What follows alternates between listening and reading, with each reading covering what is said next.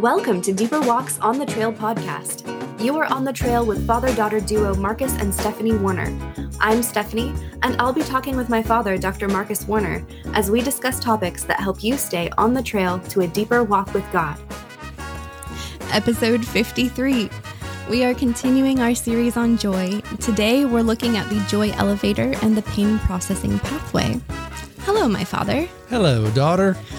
We just had a Father's Day celebration over the weekend.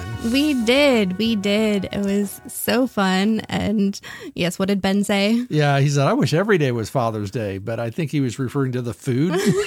Yeah, it's like... We had some very good food. Yeah, we did. We ate well. Yes, and Mom made sure of it. She's great. So, hey, I have a little bit of an icebreaker today. I've been thinking, you've always had your hands in many fields. Like growing up, you played several sports and you did some drama and you were really into your studies and history. And we've talked before, you loved Lord of the Rings and you made different things. And have you ever found jargon from one area crossing over into the other? Jargon from one into the other. Well, we use sports metaphors all the time, right? And things, but nothing's jumping into my mind right now because I cross those barriers constantly. But we were just talking about, the four hobbits of joy-filled people. That's Merry, Pippin, Frodo, and Bilbo. But yeah, what? No. How dare you skip Samwise? Oh well, yes. Oh, I was just thinking about it because, so apparently I say huzzah a lot. And sometimes people don't know what I'm saying or where did that means. come from? I'm sure. So I have realized that this is something that comes from the epic fantasy reader-writer side of myself, because we say it all the time in that community. It's just huzzah.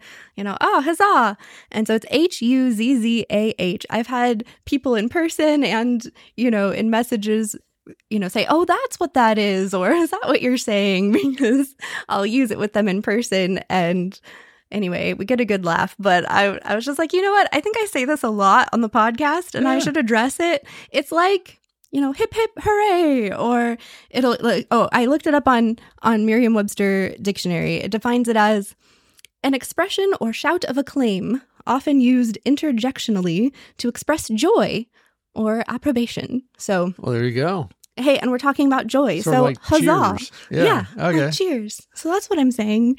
And apparently it's a crossover term that you've adopted from your epic fantasy friends. Yeah.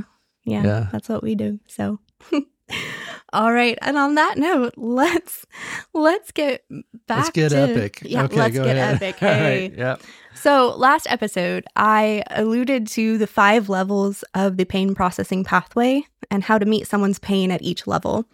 And I've also had a request for us to spend a little bit more time on the issue of attachment pain, and I think that's a good idea.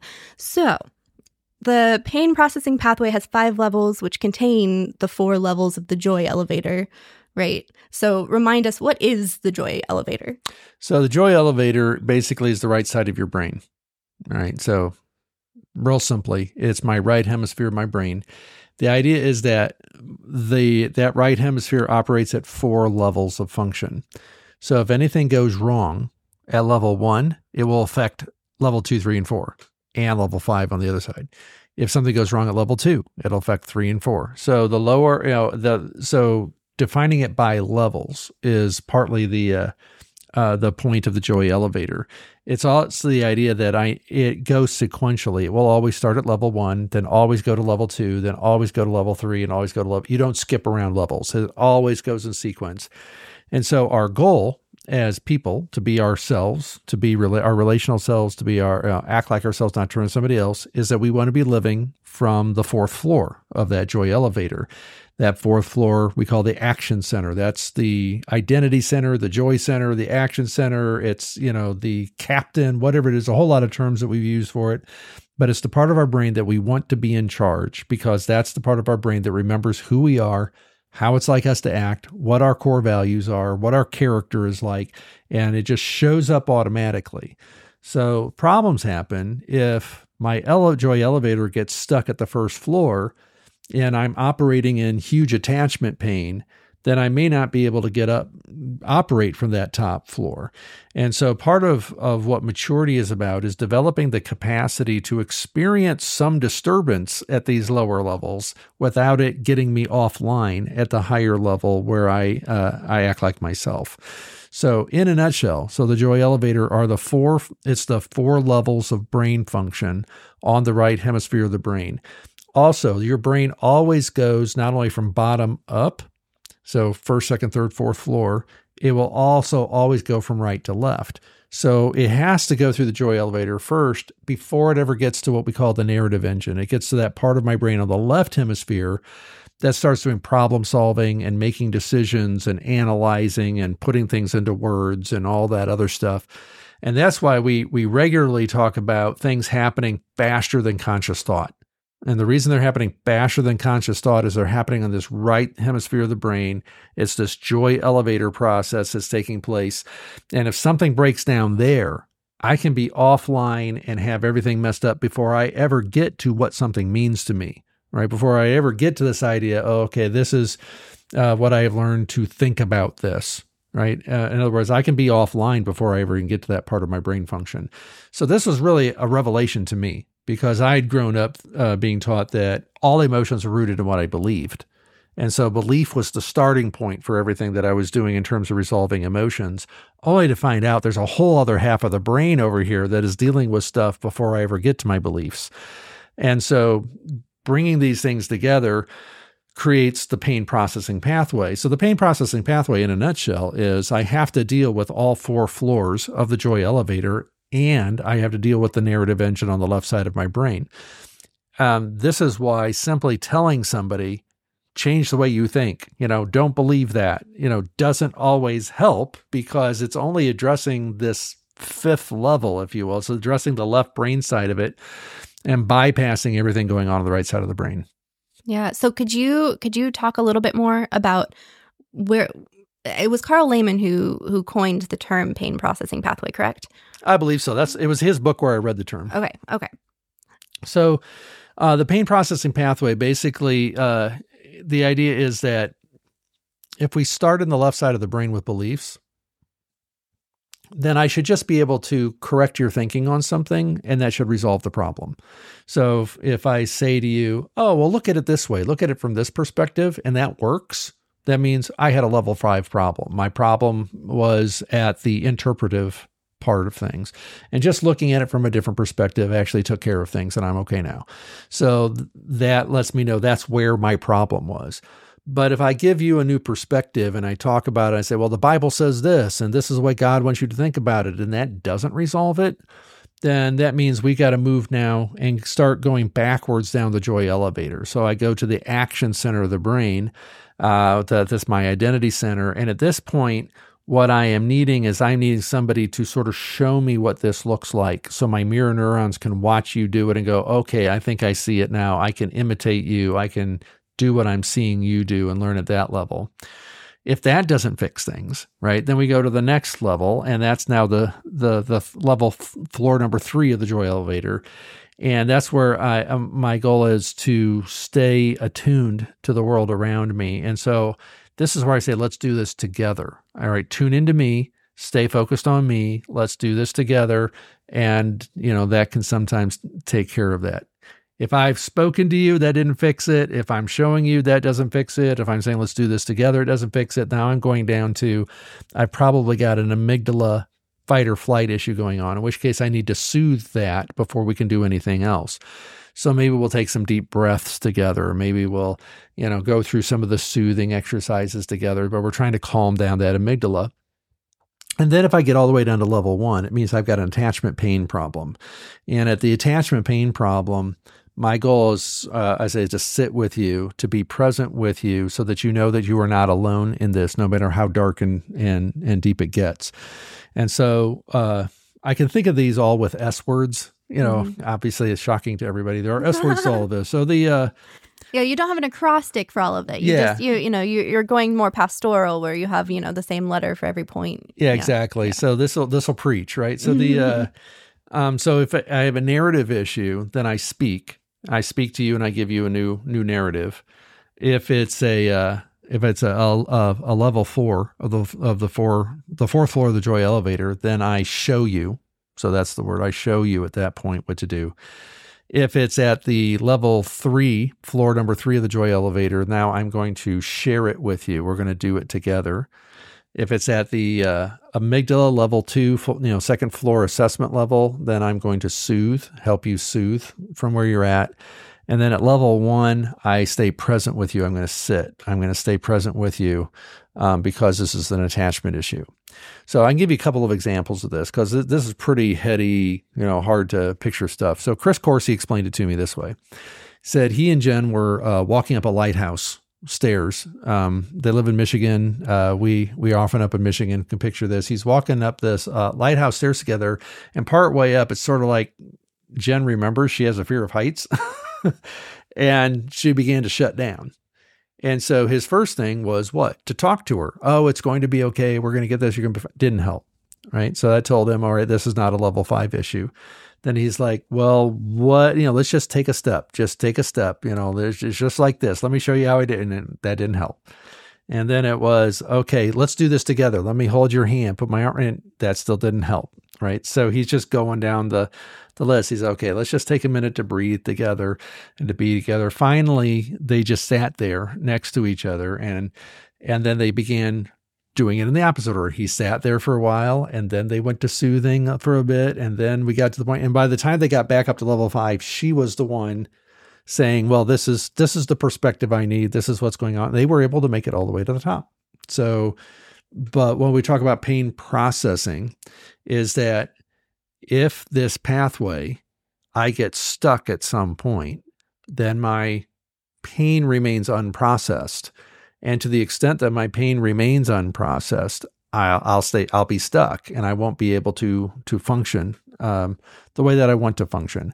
And so it's helpful to think in terms of this because you can kind of tell where somebody is stuck and the way in which they are stuck, which intervention is needed. And so I found this an incredibly helpful thing. I think I said I'd tell 2 stories, but if you want, if you have the second in mind. So I was speaking one time and a story that I told triggered somebody. I try not to tell stories that are too triggering, but sometimes you can't help it because you just don't know. Mm-hmm. And this guy was hyperventilating and couldn't function. He couldn't talk. And so I got there, wasn't going to do any good for us to have a conversation. He couldn't do that. So first I just sat there and then I said, is it okay if I touch your arm? Right. Because you get permission just to be together. And then I said, can I help you? We had to quickly get to the point of, can I help? Let's practice breathing together and help him get his breathing under control. And then I tried to go back up and found, he still can't talk. Okay. So let's go do some more breathing. I got my hand on your shoulder. So, I'm here. I'm here with you. It's okay. You're not alone. And then finally, he got the bright idea to text. He couldn't talk, but he started texting me what was going on in his head. Found out what triggered him. I was able to actually do a spiritual warfare prayer with him, and to which he just agreed yes, because he's like, yes, I agree with what you just did. And then he took another deep breath, and then after that he could talk. And so now we walked through this whole process together. By the time we were done, he had processed this pain.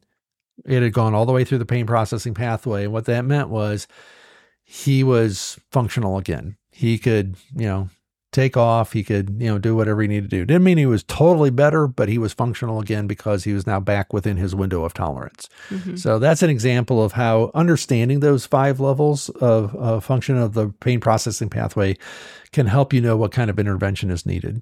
Yeah, it's so helpful.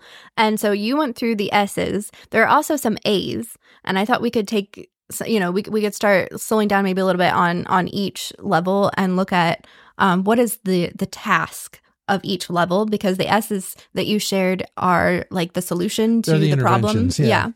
And it's also helpful to understand, like at each level, this is the task that is involved. So for instance, level 1 is attachment, to stay securely connected as a situation unfolds. So yeah, could you talk to us more about level 1? Yeah, so level 1 is the attachment level. It is anchored in the nucleus accumbens and the thalamus, right? Because that'll clear everything up for everybody. The attachment, basically, this is part of our brain that craves things. And so what happens is that I have at this very deep level a craving for something. It could be everything from a craving for chocolate to a craving for an experience or an addiction to a craving for a person or connection. And it can be from mild to intense. So for example, I'll give you, one you'll appreciate. You bought us these really nice fountain pens for Christmas, right? I have now lost 3 fountain pens, right, in the last 6 months. And the other day, every now and then I'll find myself like missing my fountain pen. I'm looking everywhere. Where's my fountain pen? I want this. That is a low level craving, if you will. It's like no other pen will do. I want that fountain pen. So that's an example of something that is happening at level 1 attachment. It's not a rational thing happening because I'm thinking about this, having conscious thoughts about it. It's just there is a craving says, I want my fountain pen. Nothing else will do. We all have these experiences, right? It's like tacos are the only thing that's going to work right now. It can't be a burrito. It can't be whatever. It's like, and I have these very specific cravings, and I can have generalized cravings too.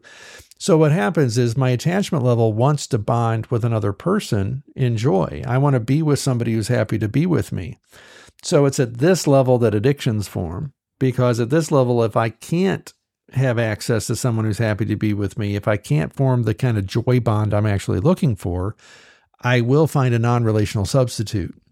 And that's when I can find myself craving cocaine, craving heroin, craving alcohol, craving carbohydrates, craving, whatever the non-relational substitute is. Craving sexual stimulation, right? No, pardon? I said, to be clear, not you yourself. Well, no, I mean, I've probably craved all those things at some point, although I've never had cocaine. I was going to say, I've never had that. Yeah, I've never had drugs. I can't. But I know people who have. This is also the level at which we experience attachment pain, which was the source of your question, which is because I have this craving, in a sense, where the light bulb's coming on from a prior conversation, and meaning the light bulb coming on means a craving is arising. I want to be with you. I want to be with somebody. And what I'm looking for isn't available to me. That will create attachment pain. So I can literally have attachment pain for that fountain pen, right? It's like, it's not here. So that's a very low level attachment pain. I can have attachment pain to, I wish I could be at our home in Michigan right now. I wish I didn't have to be here, and that's a form of attachment pain. You can have attachment pain for the past, nostalgia. I wish I could be back in those good old days when I did this. You can have attachment pain for all kinds of things at all kinds of levels. And so the issue here is that there is no natural pathway back to joy from attachment pain in the same way that we have joy pathways or neural pathways that we can form back to joy from sadness and shame and disgust and despair and anger and fear. So with that in mind, attachment pain kind of falls into its own separate category. It can also be combined with all of those other emotions. So when you think about grief, for example, I am usually combining attachment pain with sadness because I've lost something I want, with despair, like I'm not going to get this ever again, with anger, this isn't fair, right? With fear, what's going to happen to me now, right? And so what happens is you go through something like grief and literally all of the emotions are being triggered simultaneously, which is why they sometimes talk about it as stages. You deal with this and then this and this. And that may be true, but I also know that at some level what's happening is that all of my emotional system is getting triggered. And so at different times, I'm going to be dealing with different levels of those emotions. So attachment pain is kind of like that craving pain that I have that says something that I desperately want is not available to me. So it becomes the source of a lot of love songs, right? Mm-hmm. Oh, I'm in so much despair because I can't have you right now. All I want is you kind of thing. Yeah. Mm-hmm. So when someone is stuck at level 1 in attachment, right? Yeah. In level 1 attachment, if someone is stuck there in a more mild case from the fountain pen to, you know, a relationship with a person, but it doesn't feel impossible. It's just a mild case. Do you have suggestions for how to recover? Part of it is this is where you talk about things like being present, you know, mindfulness, if you will. It is being aware of my condition, recognizing it, and then saying, I've got a problem to solve here. And maybe I can find a healthier solution to this problem than an unhealthier solution to the problem. So if it's a mild one, I can usually think my way through to a better choice. So like if I'm feeling attachment pain and I'm suddenly realize I'm rummaging the refrigerator and I don't even know what I want, I can catch myself and go, hey, Marcus, you're just feeling attachment pain right now. You don't really want ice cream. And that sort of thing. So there's at milder levels, I can do that. At more extreme levels, I need help doing that. Mm-hmm. I need somebody to be present with me. Yeah. Or it's even being able to recognize, like, for instance, I think how often when I have been separated from you and Mom and Ben, you know, I'm not usually very good at actually being on my phone, but when I am separated from you guys and you are my core, you are my people, you know, I will call one of you on the phone and reestablish a point of connection because I'm having attachment pain because we are not together.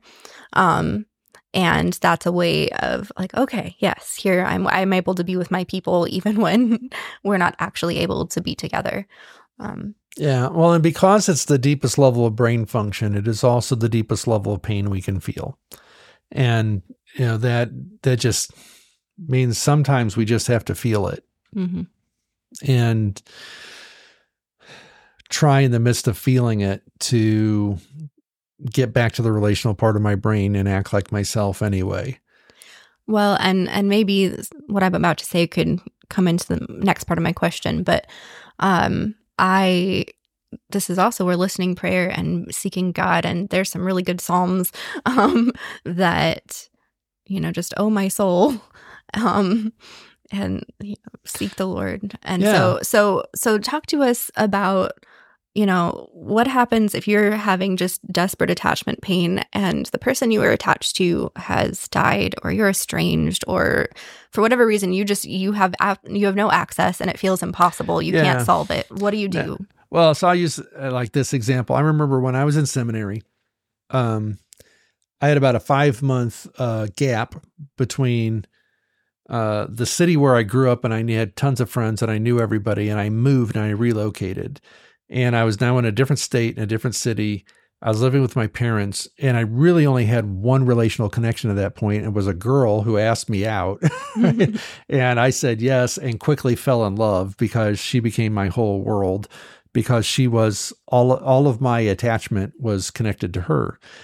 Well, my dad was in a car accident. You know, Grandpa Warner, he was in a car accident, almost died when a drunk driver hit him going like 90 miles an hour through a stoplight. He was unconscious for 3 months. We didn't know if he was going to live. And then just as he's getting out of the hospital, she breaks up with me. And at the time, I had never felt that kind of attachment pain. I had no category for that. And, you know, I'd convinced myself that was the future. I'd found the one, all this. And so I went into depression because only she could fix what I was, right? In my way of thinking, the only solution to this is for her, you know, to want to be with me again. And so as I was in that, I started seminary, right? In this place of having just gone through the crisis with my dad, being in a deep place of attachment pain, and I couldn't focus. Right? Because I'm having level 1 issues in my brain. It's making everything else above that struggle to stay online. That didn't actually resolve until I met somebody else. Right? So when I met somebody else, and all of a sudden there was this hope of, oh, maybe there's a different solution to what I'm feeling right now. I couldn't think my way there, but once I experienced it, I mean, it was even actually just a fleeting relationship, but it was just experiencing the fact that, oh, there is hope in this world, took away that attachment pain for me, helped me get back to being myself, you know, and gave me some lessons. But in the middle of it, honestly, I had no tools for what I was going through. Yeah, it was a pretty dark time. Yeah. Well, thank you for sharing. That's a very good example, I think.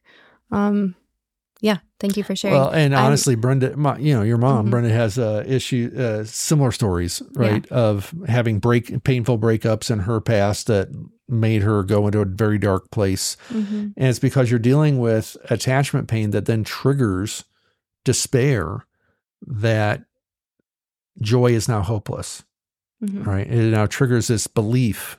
So there's a despair, and then there's a belief that goes with the despair, and then there's all these toxic thoughts that accumulate around it, and so it takes on a life of its own at that point.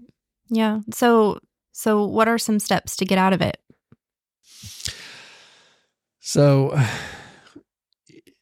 some things you can do yourself, and some things you need help. Right. So one of the things that helped me was I talked to a guy at seminary who'd gone through almost exactly the same thing, only worse.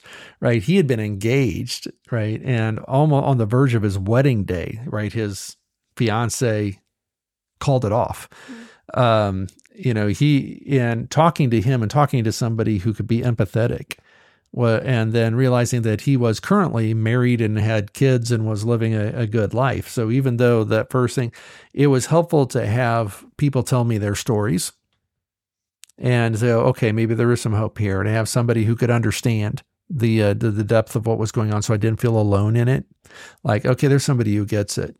And so all of those things had to happen. I needed people who could still be happy to be with me. I needed people who could kind of enter into what was going on, and I could say, okay, other people have lived through this, and there was somebody who could share it. And at some point too, I realized too that God actually gave me a way out of this early on. And that I remember I was sitting in a restaurant, and this thought came into my head. And this is where you learn to recognize what are God thoughts, what are devil thoughts. So, but this thought was about this girl. It was give her to me, and if you're supposed to have her, I'll give her back. And I remember basically saying no. That's one of those right. Stop, listen, obey, watch That's things, and you choose not to obey, and you still get to watch what happens. Stop, listen, obey moment where I stopped, I listened, I knew what God wanted me to do, and I said no. And literally my depression kind of began there. And so there was a rebelliousness, right, at the heart of some of this depression in my case too, because I was intentionally saying, I know what I need to be happy, and until you need to give me what I want. And that's really not uncommon either. There's a lot of us who are convinced we know what we need in order to be happy. And so we are not going to be okay with God until he gives it to us. And that is a form of rebellion, and it always gives ground to the enemy. And so I think that a big part of my depression too has some spiritual warfare to it that was anchored in that as well. That is really helpful and really deep. And wow, we're running out of time for this episode. You don't want to keep counseling me? Because this is really therapeutic. I would love to just keep talking. And I had budgeted 2 episodes for this topic, but I think we're going to need more. So we'll see how that goes. But I do think, unfortunately, we're going to need to wrap up for this episode, and we'll keep talking. I just want to point people, if you want more about these levels, the Journey Groups curriculum, both levels 1 and 2, both have really good whole lessons and units that covers this. And I'll leave it at that for there, and I'll give you some more recommendations next week. But so we're at the end of our episode. We'll continue discussing this topic next episode. Any closing thoughts for now? Well, I just remind people too, I learned all of this stuff from Jim Wilder. So, I mean, I don't want to just talk about that constantly, but I just want to make sure credit is due. It's like, if you want to go deeper into this, you're probably going to find it in his materials or in Carl Lehman's materials. Because I kind of learned this stuff and then try to introduce people to it. But if you want to go deeper with it, then I would go to those 2 ministries, Life Model Works and Emmanuel. Mm-hmm. Very good. All right. Well, thank you, Father. And hey, thank you all for joining us on the trail today. Deeper Walk exists to make heart-focused discipleship the norm for Christians everywhere. If you'd like to support this cause, you can become a Deeper Walk Trailblazer with your monthly donation of $25 or more. And if you want to keep going deeper with us on your walk with God, please subscribe to the On the Trail podcast, leave a review, and share with your friends. Thanks again. We'll see you back next week.